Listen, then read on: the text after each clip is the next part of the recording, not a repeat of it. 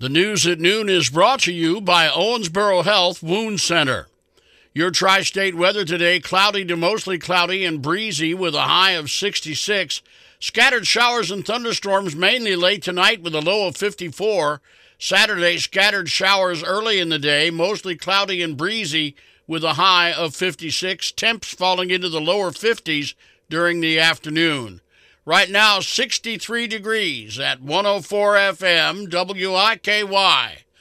All three Warwick County commissioners have been arrested and now face felony misconduct charges. Terry Felipe, Dan Saylor, and Robert Johnson were processed Thursday afternoon. In a press release, the commissioners say they were unaware of the specific nature of the charges. Their attorney, Anthony Long, says they do not believe they did anything incorrectly during the investigation. After the arrest of Danielle Barnes, Indiana State Police say they were told the three commissioners had no knowledge of her nonprofit organization, WAG, that she was operating while working as a supervisor at Warwick County Animal Control. Hartke Pool will not be open for the summer of 2024. City leaders say the reason is safety concerns. Danielle Crook, Director of Parks and Recreation, says structural issues in and around the pool led to that decision. Instead, Lorraine Pool will be open 7 days a week, as will Mosby and Rochelle Landers pools throughout the summer. Hartke Pool was last renovated 35 years ago. A follow-up on a story we brought you yesterday, several pharmaceutical CEOs for companies like Johnson & Johnson, Merck, and Bristol-Myers Squibb were in the hot seat on Capitol Hill yesterday, facing questions from lawmakers on high U.S. prescription prices. ABC's Whit Johnson has that story. The Senate Health, Education, Labor, and Pensions Committee, chaired by Vermont Senator Bernie Sanders, aiming to lower costs for Americans. The heads of Johnson & Johnson citing research and development while defending the billions paid in dividends to stockholders. The only way that the company can remain operational and sustainable. The committee focusing on several popular drugs, saying Johnson & Johnson charges Americans with arthritis $79,000 for Stelara, while the same product is about $16,000 in the UK. An Ohio high school student is being hailed as a hero after his father says he helped thwart a school shooting that was allegedly plotted by his classmate despite threats on his own life from the would-be shooter.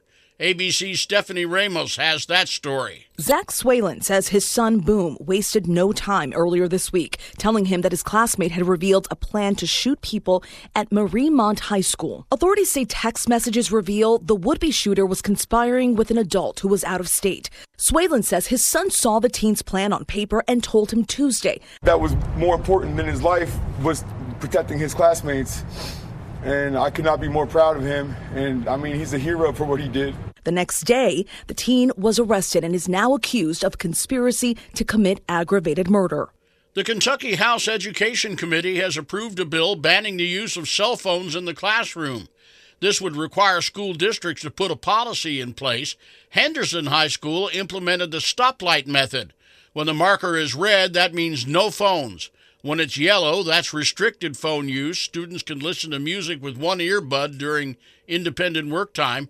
Green means full access to phones and earbuds, which is only about 5% of the day. House Bill 383 will now move to the full House.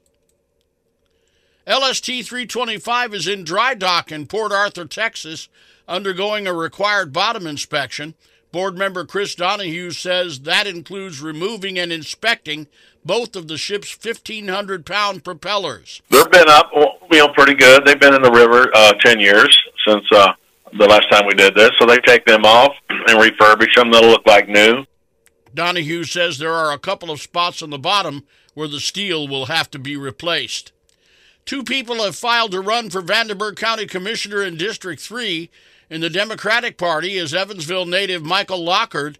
For the last 35 years, he's been active in helping to shape the future of Evansville and surrounding communities. Lockard says he's committed to working tirelessly to address the needs and concerns of the residents of Vanderburgh County. Running in the Republican Party is Amy Canterbury. She has led a successful career as a leader in the banking industry and has served as CEO of the United Way of Southwestern Indiana since 2016. A new report on how much Americans lost to scams last year from the Federal Trade Commission. Here's ABC's Elizabeth Schulze. These new numbers from this FTC report are pretty staggering. Nationwide last year, Americans lost more than $10 billion to fraud. That is the highest amount on record, up 14% from the year before. The number one place that people are losing money, $4.6 billion total, is to investment scams. This is when consumers are tricked into thinking that they can make a lot of cash fast with little or no risk. In the heyday of Evansville's Washington Square Mall, shoppers often stopped to drop a coin and make a wish in the mall's fountain.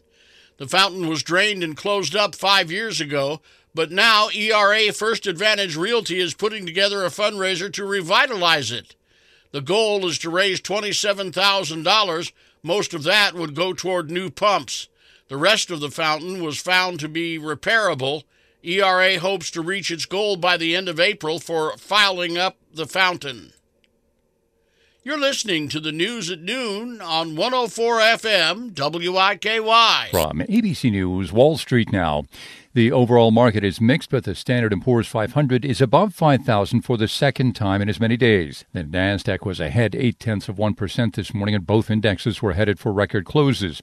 The Dow Jones, though, was 100 points lower going into the midday. American captains of industry are finally feeling more upbeat about the economy. The Conference Board's measure of CEO confidence has turned positive for the first time in 2 years. Satisfying your sweet tooth with some chocolate may leave you feeling a little sour when you pay. Global cocoa prices have nearly doubled, with crops worldwide coming up short. Candy makers Hershey and Cadbury warn that higher prices could put a damper on demand. And fans of Taylor Swift and Travis Kelce can now celebrate with makeup. Fireball Cinnamon Whiskey has introduced its first lipstick. Inspired by the couple, it sells for $13.87, a combination of their favorite numbers. Jim Ryan, ABC News.